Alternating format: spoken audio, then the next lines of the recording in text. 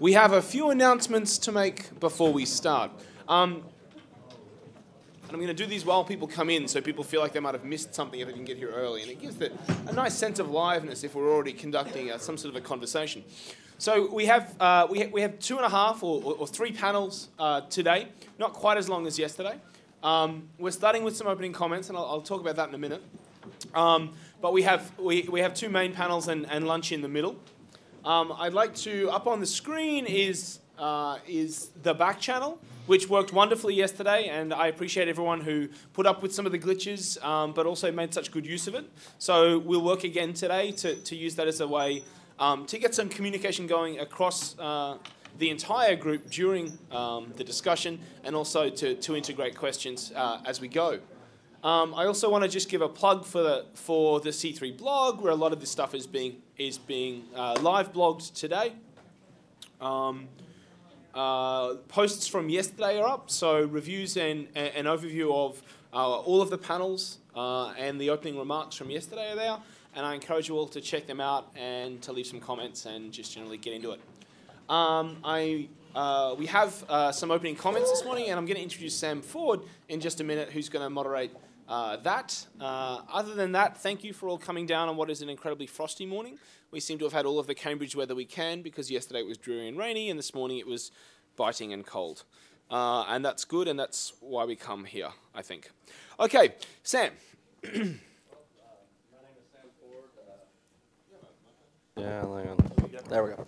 My name is Sam Ford. I'm the project manager of the Convergence Culture Consortium. I know I've chatted with a few of you new faces this morning as you were coming in, but welcome to Futures of Entertainment 2. And one other thing we wanted to mention is that we do have plans to put audio and video podcasts of the sessions up. I know with 2.5-hour sessions that they can be very dense and a lot of conversation that might be worth going back through and sifting through in the future. So we hope to have those up shortly. Hopefully between the holidays at some point. So if you all have colleagues that you want to be sure to share certain panels with, definitely give me an email. It will be announced on the Futures of Entertainment 2 site as well. And we'll probably put a notice up on the C3 blog. Our conversation this morning features one of our consulting researchers for the consortium, Jason Mattel, and also 2 colleagues who've worked with us in various capacities, John Gray and Lee Harrington. Without further ado, I'm going to let them tell you a little bit about their backgrounds. Hi, thanks for coming out this morning. I'm Jason Mattel. I teach media studies at Middlebury College up in Vermont. And when Josh and Sam and Henry asked us to do this, the 3 of us tried to figure out how we were going to attack these opening comments. And we don't have the snazzy presentation that Henry and Josh had yesterday to sort of set the stage. We're using very low-tech means. But we decided to try something in terms of dividing up what we were going to address. Since there were 3 of us, we thought we might try to all answer the question of what do media scholars have to say to these discussions, especially at this moment of talking across industry and academic here at this conference. And we decided to divide up our comments into what some people call the holy trinity of media studies, which is media industries, media texts, and media audiences. And I'm going to try using a kind of interactive PowerPoint model. We have nothing really exciting to put up except for, we can go ahead and post on the back channel. Hopefully this will work. Our three options here, and you can vote for them as we're talking. You know, which of these 3 areas you feel are most valuable. We'll try not to take it personally, you know, that each of us are attached to one or the other. Yeah. Yes.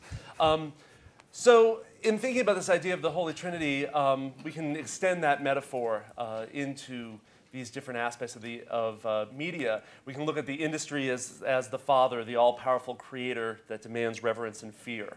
And we can also look at the text as a sort of hybrid space, the Son, the hybrid of God and man, the object of love, compassion, and personal salvation. And then audiences are the elusive, ineffable, fleeting Holy Spirit, but ultimately drive the system. Now, in thinking about this metaphor, I'm going first, talking about the industry, and I want to push it a little further in tackling the father figure of the industry and what the industry and media academics can say to one another. But I think to think of the industry as a sort of God figure, we have to embrace polytheism, because the industry is not one singular Lord and Father, but rather a Greek pantheon of various gods with assorted powers who feud within each other. So we can see that, that right now the industry is at war with itself with the writer's strike. And I think that there's a key lesson that scholars need to learn in talking to people of the industry is that it is not a singular beast, but rather multi-headed and has a lot of internal differences. And many people who do media scholars endorse a kind of knee-jerk political economy top-down model, suggesting the industry is all power and ownership is all that matters. And if you understand that, you understand everything. And if you converse with almost anyone who works in the industry, you realize how untrue that is. And just for example, I've had some great conversations with Jesse Alexander this weekend, and he was expressing that within this conglomerate behemoth of NBC Universal, the different players involved do not necessarily talk to another, and synergy doesn't filter down to the level of creativity the way that a lot of scholars assume that it does, that everything is being driven from the boardroom. And another great examples of the way in which the industry has multi-dimensions and actually speaks with different language in different times does tie to the writer's strike again, in that if we think about NBC's online distribution of Heroes, they call that now promotional, as we've talked about. Whereas if I go ahead and post a clip of Heroes on YouTube, they call it piracy. And it has value that I'm stripping from them, whereas when they post it themselves, there is no value. And of course, the writers don't get paid no matter who's posting it online. But all these entities, NBC, the writers, and YouTube, are all part of the industry itself. And we have to think about the industry as a much more varied term than people conceive of it within the scholarly community. Now, scholars do talk about the industry, and when they do, I think that they use much more sort of atheistic theories and are very skeptical of industry power. And I'll just mention that for many people in the room, you may not be aware of this, but for many media scholars, coming to an event like this could be seen as heresy. There's this assumption that talking to the man and collaborating with the man is something you're not supposed to do. We're supposed to keep the industry at arm's length and view them skeptically as something to critique rather than to work with, which I'm assuming most of us who have chosen to come here embrace a much more open and interactive model.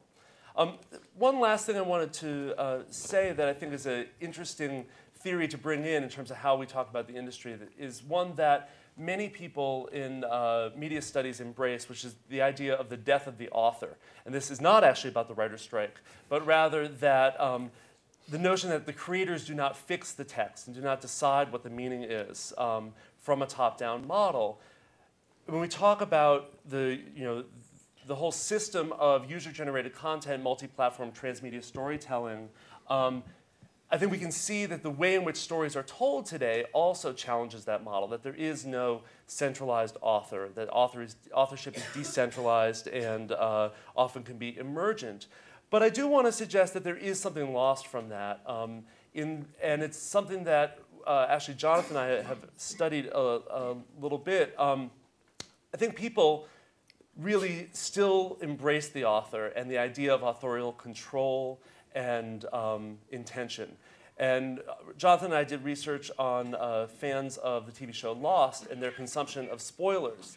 And one important thing that came out of that is that these fans who do things to short-circuit the way in which they read the text by reading spoilers before they appear on television still really believe in the power of the creators and believe in the storyteller as the authority. They just want to hear that story in a slightly different way. And it runs up against other modes of sort of talking back to the industry, like with Henry has studied with survivor spoilers, in which the author figure is very much the enemy to be taken down. And the very memorable phrase, if you've read in Convergence Culture, is evil Pecker Mark, the producer as villain, taking down the God figure in this way. And I'm going to now segue to moving on to the Son and the Holy Ghost. So, Jonathan. Well, I guess since I'm at a Jesuit university, maybe talking about Christ would be the proper thing to do as far as the university administration is concerned. However, I'm going to resist the urge to play with that metaphor too much. And particularly for those the two voters who are saying it's a very elaborate metaphor. I do want to talk about the text, and in talking about the text, I might be using a word that I guess doesn't get used as often in the industry, and even a lot of my students struggle with it. When I talk about text, they think I mean a book automatically. But I'm posing this in opposition to some of the terms that I heard flying fast and furious yesterday, such as content or product, or sometimes even interface. And I think the notion of text is actually a really helpful one, and I think it's one why sort of scholars cling to it a fair bit. And it comes from Roland Barthes making the distinction quite simply between what he called the work and the text. The work being what you actually produce, but the text being the point at which it actually gets meaning. It's that old thing, if we could move away from the Christian metaphor to a Zen one, it's that old idea of if the tree falls in the forest and no one's there to hear it, does it make a sound? And a work doesn't become a text until people actually care about it, until people invest in it, until there's engagement, to use that sloppy, slippery word from yesterday that no one was defining, and I'm not going to try to either. So I think the idea is that the text isn't just something that the industry can produce. They can produce a work, but what happens is that the audience has to engage in it. The audience has to care about it, and the audience has to give something to it themselves for it to become the text. And so if we use that idea of the text, then we have this idea of something that has to be created from both sides. That there's a contribution that has to be made from both sides. And I think that's also helpful because then it allows us to sort of perhaps distance ourselves from some of the proprietorial rhetoric of the industry, of this being our program and so forth. It might be your program, but it's never your text. And also it's text that people care about. I would pose that with very few exceptions, such as people who are enamored with the technology and therefore don't care what's on the technology, they just like seeing the bells and whistles. People don't engage with content or product. People engage with texts. That's what people care about, and it's texts that live over time. It's texts that ultimately get people caring about them. And so I think the challenge is then is how to work towards fostering the better creation of texts. How the industry could perhaps better see itself as a contributor to this rather than sort of work with the idea that it's quite often run with that, we are the grand constructors, we make it.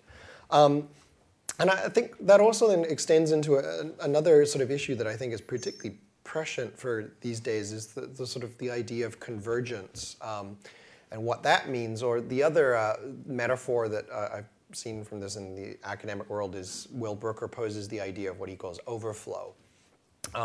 And I think it's interesting to look at what both of them suggest. And convergence being Henry's term, what we have is the idea there of sort of multiple platforms coming together into one spot. And then overflow suggests the sort of direction going the other way, that what you have will suggest the idea of a text that's sort of too big to be in one TV show, that it needs to go into the website, it needs to go into the merchandise, it needs to overflow elsewhere. And rather than picking one of those metaphors, I actually kind of like the idea of the two of them working together. It gives you this idea of an oscillation, or the sort of beating heart. That's where the text comes from. It comes from that moving in and that moving out, of sort of bringing together and sort of working out too. And I think when we look at the text as being that process in and of itself, that's when we actually start to understand why people engage with text and why they care about them the way that they do. And we start to realize that the industry, again, only contributes part of that. I mean, to go with some of the most successful texts in the history of media, I'd pose, for instance, that Star Wars, if we really want to understand what Star Wars meant and what it means in popular culture, watching the 3 movies or even the 6 movies only gets us so far. I think of my own experience of watching Star Wars, for instance. Back in 1977, being taken by my parents, watching it. We didn't have a VHS, so I was going to watch it a couple of other times between then and 1980, when Empire Strikes Back came out. And what happened in the 3 years in between? Answer, I played with the toys. I did a lot of playing with the toys. That's my life. Yay, Star Wars toys. But what it means is first in my personal narrative, but also I'd suggest for many people, even those who weren't playing with the toys, what Star Wars means isn't just what George Lucas produced in those movies. A lot of what Star Wars means is in the toys. And the toys created a lot of the popular constructions of what Star Wars was, what the world of Star Wars was. And it shows again that idea to all of these peripherals and the overflow and so forth actually start to become a vital part of the text. Just to give you another example, I think The Simpsons. Again, if we want to understand what the Simpsons is, we have to look away from the show itself. I'd suggest that, for instance, George Bush Sr. actually constructed The Simpsons quite powerfully when he made his statement that we need more, we need families more like the Waltons than the Simpsons. Between that and the sort of social conservative reaction to the Bart's, the Bart, I'm an underachiever and proud of it, man, T-shirts. I think those two things, outside of the show itself, constructed a large part of what The Simpsons meant. Because now, if you liked The Simpsons, you were telling George Bush to go fuck himself. And what a better message could you have? And then, therefore, the love of The Simpsons. And I think that The Simpsons as being countercultural didn't just happen in the show itself. It happened in those peripherals. That there's so much going on there. And so I think one of the challenges is not just to sort of see oneself as, how can you best contribute to the construction of texts, but then also how can you contribute to that process through the peripherals and through the construction of all these other things that go on. I've been in some discussions with Ivan Asquith, working at Big Spaceship, right, there's your shout out, about the process of creating peripherals. And I was sort of surprised to hear how rarely the industry sees the peripherals as anything other than promotional materials, or it just sort of sees them on the side and doesn't see the creative process that goes into them as something that's contributing. But I think, looking forward, the texts that are going to matter the most and the ones that are going to capture people, and if we're talking about the futures of entertainment, what is really going to entertain people the most are those the ones that can capture that sort of oscillation, that can create in multiple fronts, can sort of create the all-encompassing text.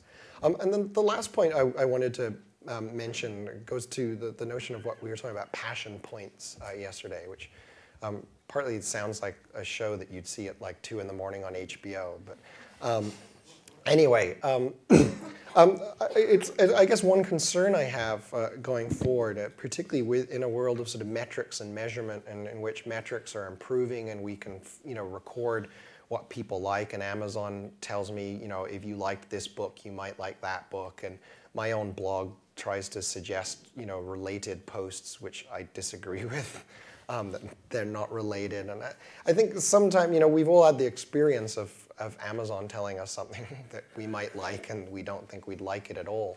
And I think that one of the things that points to is the danger of the sort of use of letting metrics and measurement lead us, is that I'd make my pitch for qualitative evaluation as being ultimately the most helpful. I give you the example of I'm a huge fan of The Wire, and I think The Wire is probably one of the best television shows ever.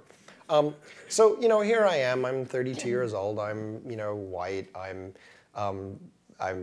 upper middle class. I'm exactly in the demo that most sort of advertisers want.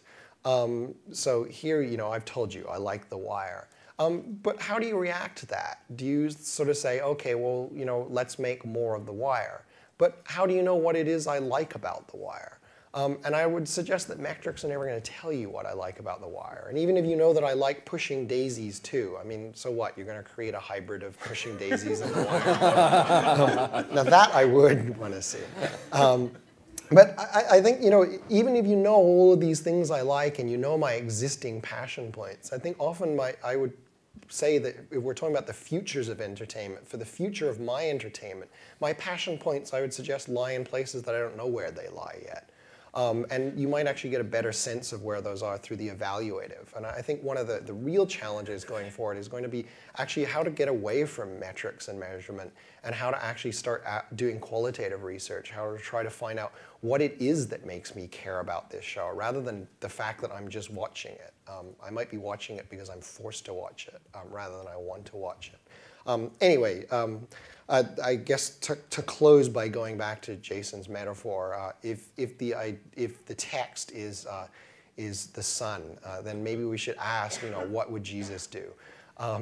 What would the text do? And let the text lead us forward, rather than the work and rather than the content or the product. The idea to create and contribute to the creation of meaningful texts. Anyway, with that, let's turn to the audience, who are actually way more important than the text. Good morning, everybody. My name is Lee Harrington. I'm a professor of sociology at Miami University. Listening to the discussions yesterday, I was struck by the fact that at one level, we seem to be asking the same questions we were asking 50 and 60 years ago. Who is the audience? Who are the users? And what do they want? With fragmentation, the questions do get a little more complicated. So we have audiences, plural, and a new urgent question of where are they? Where are the users? Where is the audience? And I really want to make 3 points. I found it interesting yesterday that most of the discussion about what people want came from the crowd. It came from the audience. It really wasn't a discussion that the panelists and the moderator were having. So that some of the crowd questions had to do with the social effects of interconnectivity, the ease of use of new technologies, or lack thereof, the value of one of the interesting questions that went unanswered was the value of user-generated content for other users. So someone wanted to know who wants to browse somebody else's user-generated content. How do we know that? Questions about privacy, what constitutes privacy, and the actual entertainment value of what's being developed. So I echo Jonathan that one of the key questions is, what are we measuring? What kinds of audiencing, what kinds of usering can be measured? And through what? Through qualitative versus quantitative. There seemed to be a lot more skepticism in the audience itself about that question than among the panelists. My second point had to do with an issue that emerged late in the day, questions of gender and class, which first emerged substantively in the last session. And certainly I think when we talk about access to technologies, we mean in part economic access. Who can afford a computer, who can afford internet hookup, and the question raised yesterday, who can financially sacrifice the time to engage with new technologies at the level with which we were talking. A second question has to do with media literacy, which came up yesterday. Technology is changing way faster than users are, applications that nobody's using, content that users can't find. There's also a question of who wants to access these technologies, who wants to access this content. And finally, a question of who does the industry presume wants to access the content, access the technologies? And those are arguably different questions, number 3 and number 4. And the answers to all of those questions are shaped in part by questions of race, ethnicity, class, gender, and age, and the ways that those variables intersect. So I want to focus a minute on age. In the metrics panel, I was relieved to hear that even some of the market analysts are sick of all the research on millennials and sick of all the discussion on millennials. It seems to be that if you're over 34, you're basically over the abyss. There's nothing on the other side. This year, the US reached a really important demographic milestone where the first wave of baby boomers began to apply for Social Security. The aging of the population is not just a US phenomenon, but it's a global phenomenon, especially in many countries in Western Europe, certain Asian countries. You've got a real stark contrast between rates of people being born and rates of people dying. In the US context, we seem to talk about the political and economic power of the baby boomers in every context but the culture industries. If we don't know what audiences want in general, we really don't know what older audiences want. I understand some of the economic reasons for ignoring this demographic. I'm also involved in a small-scale research project that talks to television viewers in their 50s, 60s, 70s, and 80s. And these are people who yearn to be marketed to by somebody but pharmaceutical companies. So what are the long-term economic consequences of ignoring certain segments of the population? And finally, and briefly, I think the discussion yesterday raised new and interesting questions about the balance of power between producers and users, the negotiation, the ongoing tension. And I wrote down verbatim one sentence. I think Ralph said it yesterday. The content is there so we can watch people skittering across it. And from an economic perspective, I get that. But from a user perspective, a little bit scary. So those are my comments. All right. Well, we've had some interesting questions popping up already. A couple of the questions seem to be focusing on qualitative research in particular, which I find interesting. One question says, what kind of qualitative methods can help answer these questions regarding passion points? And the other asking, how do we implement meaningful qualitative methods on a mass scale? Since I know each of you are interested in perhaps more so qualitative than quantitative, but also the hybrid of the two, just wanted to get your feedback on that. Well, I'll give an immediate response, and I think one of the biggest challenges has to do with the pace of market research versus the pace of academic research, and how to make those sort of align more closely, or something along those lines. I mean, I think certainly qualitative research, ethnographic research, surveys, in-depth interviews, et cetera, that there's a lot that qualitative methods could tell us about the real substance of what people are liking and not liking in text, what people are finding meaningful. But that's a slower method of research than quantitative measures and market research. And that, I think, that's one of the key challenges. Jonathan? I mean, I'd also say that I think the industry could actually benefit from starting to read some more academic sort of media studies. I mean, there's some really good qualitative research that's being conducted. It sort of speaks to one of the real concerns I have, is that it seems that, I mean, there's such hostility between academia and the industry. And I mean, it goes both ways. But I mean, one of the reasons where it comes from, is that we're not seen as contributing to the same project at all. When I wrote a book on parody in The Simpsons, one of the most frequent questions people ask very eagerly is, oh, did you get to meet Matt Groening? And the truth is, I didn't contact any of the producers because I thought it would result in a cease and desist letter from Fox. And I mean, maybe I'm thinking of Fox as more evil than they are, if that's possible.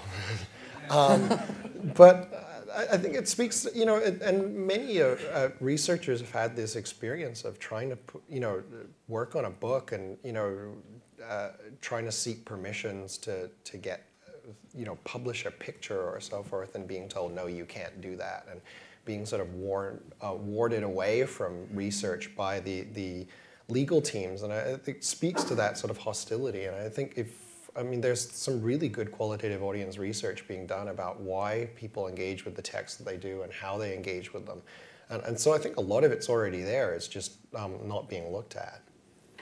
And the other thing, I can't speak to within the industry how such work is known, read, ignored, or understood, but it does seem that, one of the points of qualitative research is that it's not generalizable in the same way that quantitative research is. And it's just not designed to be a study that says, we've studied this small group of people and thus this is representative of the whole. Now, whether Nielsen, which studies a small group of people, which I believe is not representative of the whole, is any better is a larger question. But I think that, the questions that academic researchers who study reception and audiences ask are ultimately don't always converge with the questions that audiences want to hear. And then on our end, we're very bad about making those links, about trying to say, this is what we've learned about this interesting academic question, and this is how it might apply to what you do. And I think that most of us who are willing to talk to the industry and willing to come to a meeting ground like this would love to see mutual influence and collaboration. We don't view that sort of knee-jerk hostility, but the sort of modes of presentation and modes of engagement are hard to conceptualize given the reward structure within academia versus the assumptions of the industry and timing of the industry. I think one of the things that academia has to offer in answering that question, the spirit of good qualitative audience research is that you have to be willing to be surprised. If you go in just wanting an answer to this question, you're not doing good qualitative audience research. Like, I think of some of the best stuff that's come out of the qualitative audience research I've done has completely taken me out of left field and has often posed new research questions than the ones I asked. Now, it seems that in the industry, there's a problem with that sort of model because you don't want to be funding research that's just sort of wandering around all over. But we're academics. We like to wander around all over. So we can do it, and when we do get rewarded for it. And so in very small amounts. Yeah, in very small amounts. So I mean, maybe seeing where we've come up with it might be a sort of a helpful way forward. Certainly, advocacy research is not something that never happens in academia, but often, you make a good point. One question that was posed here as well was that some of the people yesterday were saying that even marketing research isn't happening fast enough. And I thought a space that's interesting to talk about that is online discussion groups, the blogosphere, et cetera. We had Jim Nail from Symphony here yesterday, whose company measures buzz and trying to find ways to measure buzz through analytics, those type of systems. But often as I've talked to people in the industry, if I say qualitative audience research, they say, oh, focus groups. And for me, focus group, there are many things about focus groups that are just as problematic as the things I see about the quantitative survey research that you see floating around. And for me, online discussion groups, the blogosphere, et cetera, are a lot of good correctives for the problems that you see crop up there. Not to say that there aren't just as many problems posed there, that online discussion boards aren't the be-all and end-all. And as anybody who works in the industry knows, if you write if you write a show or develop a product just for that audience and only taking them into account, that's not what we're advocating at all. But I just wanted to get each of your takes, since I know, for instance, Lee, you've written a book about fandom and how that fandom migrates onto the online has been of interest to you, and each of you all have at one point or another. For the industry, how can that be of value, that lead user component of discussion groups? Well, I think it is a value, but you always have to take into account that the people who that's a skewed sample itself. Who's online? Who's talking online? And so if you take that as the audience, as representative of the audience as a whole, you're making a mistake right from the get-go. So I study the daytime industry, soap operas, and focus groups were huge in the mid-90s, where the whole direction of the entire genre, all of the shows seemed to be directed for a brief and sad era of time by focus groups. 12 people in a room waxing poetic about what they wanted to see on As the World Turns. And the genre, reeled for several years in the 90s with the dominance of focus groups. So all of these things have their place. The online blogosphere has its place. Focus groups have their place. Quantitative metrics have their place, but so does the sort of slow, qualitative, again, ethnographic, in-depth interview piece. And there's no one methodological approach that solves all the questions. It's sort of what question are you asking, and then what would be the appropriate methodology to answer that question. And the deep questions of engagement, meaning, passion, it's very hard to see how a quantitative metric could accurately measure that. And I would say, just on top of that, one of the things that I think good qualitative research does is always remember that media consumption is done contextually and usually within a community. And that community can be your family, it can be an online community, it can be, we're talking about soap operas, often multi-generational. Sam's work on this points to how this mode of consumption is tied to a community, and that's what some good qualitative research does, is try to say, what is this interpretive community? What are the ideas that they bring to it? And how do they consume communally? And focus groups seem to be the exact opposite of that. Let's create a totally artificial community, put them in a room, and have them have a conversation about that. And that's not the way in which people consume. Yes, you go see a movie with a random sample of people, but then you don't sit in a room and talk about it with that group of people. You fracture off into your own communities. So that's one difference I would see that's important. Yeah, I guess what I'd make the plea for, in addition to focus groups, we need lack of focus groups. And that's really soft focus groups. Yeah, that's really what the online sphere sometimes allows us, is the ability to see the way in which, when you actually let the conversation follow the direction it wants to follow, where some of the strings that you didn't expect come in, and some of the sort of issues that you didn't expect come into it. If I could just add one other thing, I see the point up there about qualitative versus quantitative research, and I do agree that it's not very helpful to simply pose those, or pitch those as opposed to one another. I really think it's about what question are you asking, and then what would be the appropriate way to go about addressing that question. And sometimes quantitative is perfectly appropriate, and sometimes qualitative is perfectly appropriate, and often mixed method approach is the most appropriate. So it always starts with what question are you trying to answer.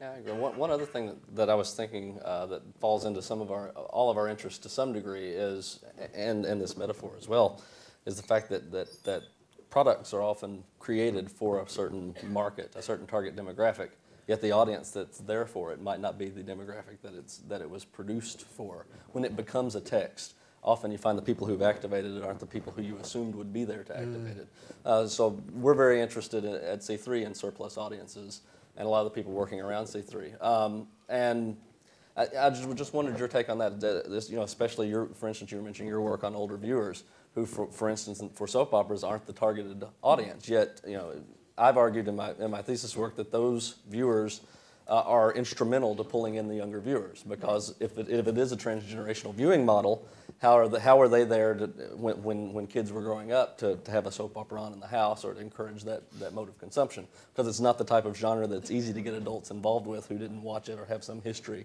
with these characters. But I think it's also true of any genre of show that Veronica Mars is a good show that I know we've talked about several times that had an audience that wasn't necessarily the audience that they wanted. And you could see a branding struggle throughout the history of that show, that they weren't reaching the airy target demographic that they were doing marketing wraps for. And just to tie back to, Jonathan mentioned The Wire, and that I think is a great example of a surplus audience. The two most dedicated fans of The Wire, fan groups of The Wire, are the quality audience, upper middle class, white, educated, the sort of HBO subscriber, this is the sort of dream market. And urban drug dealers love the show.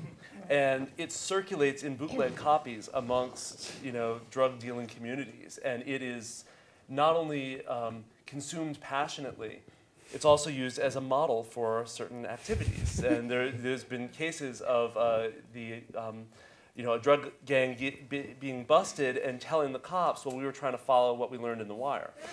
And, David Simon, the creator of the show, has implicitly endorsed this piracy because he recognizes, a lot of these people live in places where they don't have electricity, nevertheless cable television and premium cable. So he's happy to see that this text is being consumed because he thinks it does speak to them, and a lot of it comes out of his experience in those communities. But it is a totally surplus audience that HBO does not monetize in any particular way.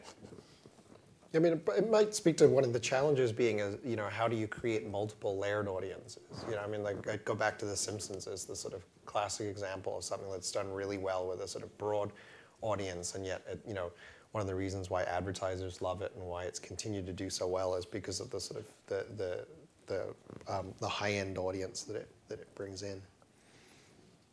I think TV Land is another interesting example of a brand that has decided to target baby boomers and the 50-plus population by appealing to them. And that's an interesting market because the idea that 18 to 49 is the measure of success has always been interesting to me, especially as you move toward, and again, problematic term, but we were having all this discussion yesterday about engagement.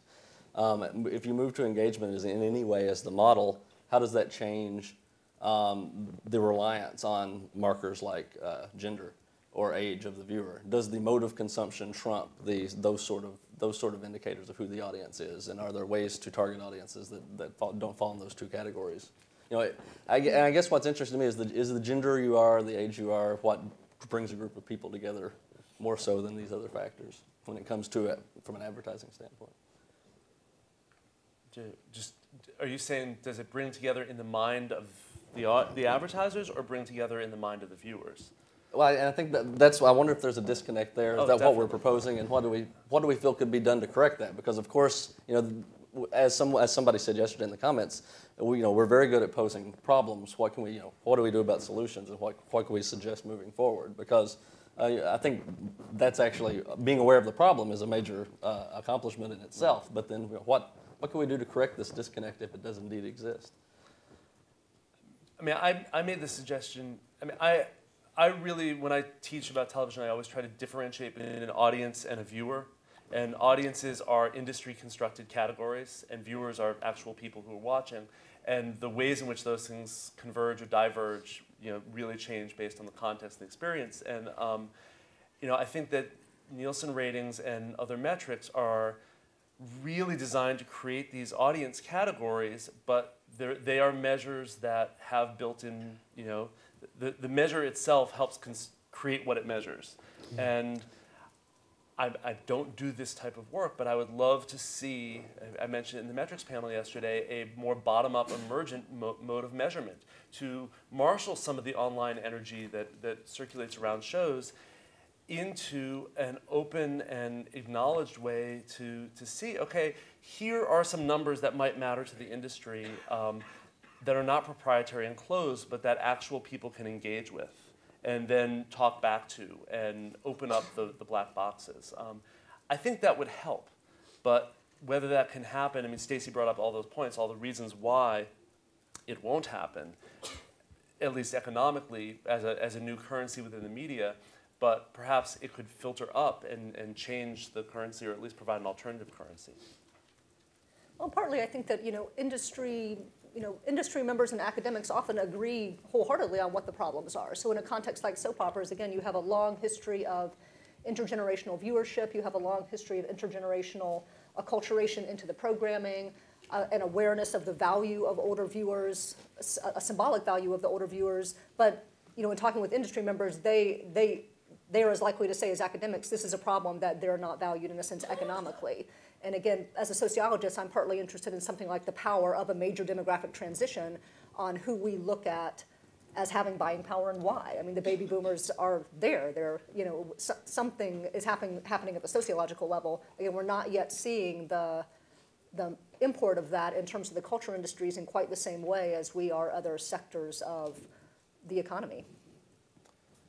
I mean, in some senses, okay, so we started with the idea of the Holy Trinity, but I mean, I really think that one of the things that we need to get away from is the ideas that Nielsen is God.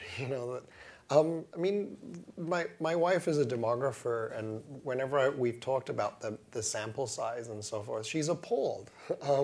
This is not really good science, as much as they convince themselves that it's really good science. And it's not reflective of a large amount of the audience. And also it tricks us into these sort of, asking questions that perhaps aren't as helpful as asking other questions. I mean, I see one of the points here is, but even marketing research is not fast enough. That's what they were saying yesterday. Well, I mean, okay, if you really want to know exactly how many people watched that ad, then, first, I mean, Nielsen's is just going to tell you a small portion of who may have or may not have.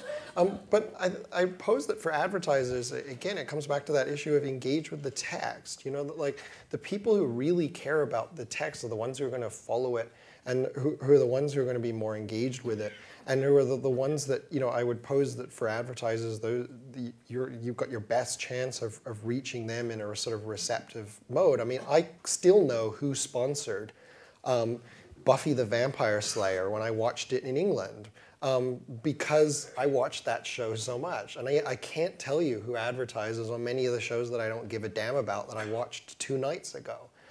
So, when we're talking about the impressions and so forth, and where the advertisers sort of, can make the most impact, a lot of it's not going to come through knowing exactly what happened yesterday evening. It's going to come through a sort of a longer approach, and I realize that's sort of pie in the sky thinking, and I have the luxury of thinking that way because I'm not running a business and I'm not going to get fired, at the end of this quarter if I do poorly. But at the same time, there is some of that, sort of that some of the times that following the Nielsen's is the wrong way to go.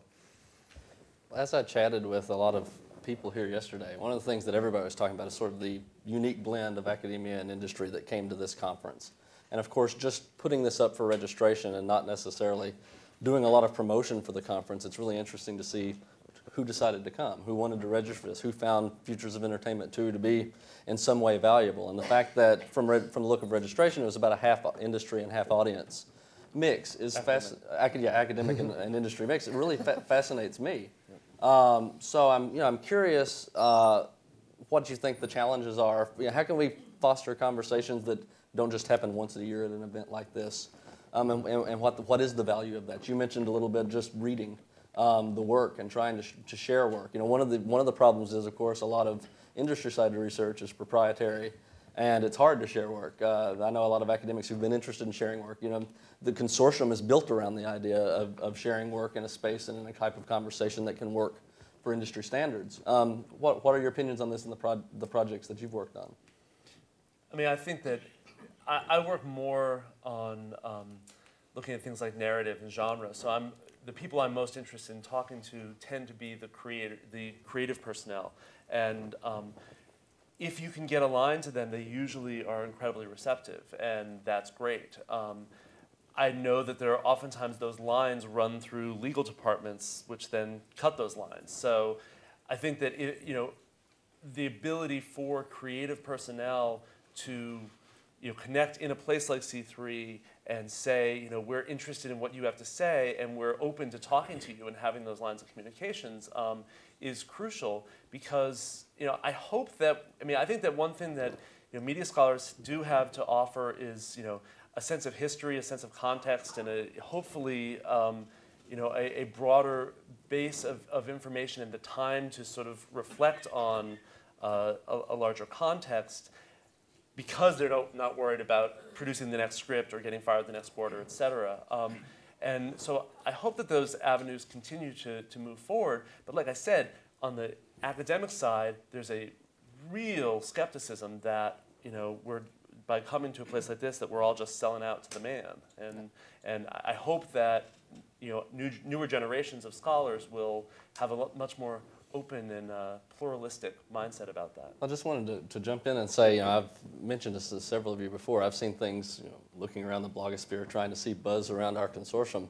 Have seen some academic blogs call us some pretty nasty things, Yep. or say, this is the exact opposite of what media studies research should be doing, which is interesting to me. And I try to take Jim Nail's approach of criticism as a positive metric, and that's reassuring. But I've also, on the other side, talked to a lot of people from industry, both people who were here and people who weren't able to be here, who said they had a hard time justifying getting the funding to come to this conference to travel, because the question was, well, what's the value in engaging with academics? The research they do is of very, very little interest to us. There's no immediate business application, et cetera. And I just think it's interesting that we actually have that disconnect on both sides. Well, I think, in part for me, it depends on which aspect of the industry you're talking about. So, again, part of my work is in the soap opera industry, and I've generally found people much more, industry members welcoming an academic perspective, welcoming sort of a collaborative or shared understanding of what's happening in the genre. I also study the global distribution industry, global TV distribution industry, and there it's very, very hard, I've found, to find people willing to sort of collaborate, to have the time to, collaborating in terms of idea sharing, to have the time to do that. So for me, it sort of depends on, again, sort of what aspect you're talking about. I think one of the challenges we have as academics is to produce research that's readable to people who aren't, sitting next door to you in the next office, and to be able to communicate what it is that we're doing and finding in, non-jargony ways. I think language is an important part of this. We talked some yesterday, and we had some comments yesterday about also this is a major industry problem, of course. In the history of academia is riddled with each discipline having their own terminology for something that even other disciplines study, but you couldn't even have a conversation. A sociologist and an anthropologist in cultural studies might all be talking about the same thing, but it's like the Tower of Babel. But of course, the same thing happens in industry, where I hear a lot of acronyms being thrown around. And of course, different people in the audience have said to me, like, I had no clue. We need to use this board for somebody to post definitions of all these acronyms everybody's using, because, of course, the mobile media panel, for instance, maybe everybody on the panel understands it and the moderator understands what they're talking about, perhaps, but a good portion of the audience doesn't, et cetera. I think that's something that, of course, is very academic, very qualitative to say, but language matters tremendously. Well, and actually, I'm looking at the back channel right here, and someone just posted that right before you said that, is that, no matter what mode of measuring, what we call it and the language that we use to describe it matters. And I think and then the language that we use to communicate it. And I want to tie one more thing that another thing I'm thinking about, no one thinks Nielsen is God. I don't know whether that's true in the industry or not, but from the person who's outside the industry keeping an eye on television, Nielsen is perceived as God. So if Nielsen's not perceived as God within the industry itself, the black box of the industry projects that Nielsen is God. So the question of why did the show get canceled? Because the ratings weren't high enough. And why weren't the ratings weren't high enough? Because no one was watching it. That's the logic there. Now, The fact that the ratings weren't high enough and no one was watching it, there's a disconnect there that we know about. But if there is also a disconnect between the ratings weren't high enough and that's why it got canceled, that's not seeping out of the black box. So those of you who are in the industry, please let it seep. Explain why these things happen outside of Nielsen. Because I think that could really change attitudes and change viewer attitudes and certainly academic attitudes. Yeah, I mean, the other thing I'd say in response to that, that no one says that Nielsen is God. Maybe it's God in the same way that, like, almost everyone in England belongs to the Church of England, and yet if you walk into a church on Easter, no one's there. Yeah. Or maybe it's the way in which, like, media depictions, like, we all know that South Asians aren't like Apu, but, in the absence of sort of there's Mohinder in Heroes, and there's like, Neela in ER, and there are very few other South Asians on TV. So in the absence of other depictions, we sort of all we can do is fall back on what's there. And I think that's where Nielsen works, is in the absence of some sort of smart competitive system or other way of looking at it, a lot of us fall back on it as just being the sort of, the de facto God. And just one more back channel comment that someone just wrote, Nielsen isn't God, it's a trading currency, which is true, but you could say the same thing about, money. Money isn't God, it's a trading currency, but our society treats money as God. So. One thing I wanted to return to as we start to wrap up the opening comments is this idea we had before of what now. If we think of Futures of Entertainment 2 as creating a dialogue between academia and industry, what can we do to keep that dialogue going rather than all coming back to a cold yesterday and a little bit warmer today, Bartos, next year, to have a conversation that builds on, we're going to be in a completely different place next year, and how can we sort of facilitate this arrangement, or how do you see this moving forward so that it isn't just sort of a once a year gathering? I mean, one thing I'm very optimistic about on the academic side is new models of publishing and publicizing research, whether it's blogging or online journals that are faster and written for a broader audience. I hope on the industry side that people start reading these. People start reading Henry's blog, the C3 blog. Both Jonathan and I have blogs. A digital publishing venue like flowtv.org. I don't know how many people in the TV industry look at something like that, but that's a place where television scholars are writing not just to themselves, not in these journals that, the only people that read them, and we don't even read them ourselves, but they're there. Those things we publish in order to get tenure. Flow or blogging we publish because we have something to say and want to be heard, and we want to be read, and we want people to comment. And I think so I'm optimistic that as more and more scholars start doing that, hopefully more and more people in the industry start at least consuming, if not participating in those spaces. And I mean, it goes the other way too. I had a couple of colleagues I was talking to the other day, and I had to tell them that there was a writer's strike going on and what this meant. And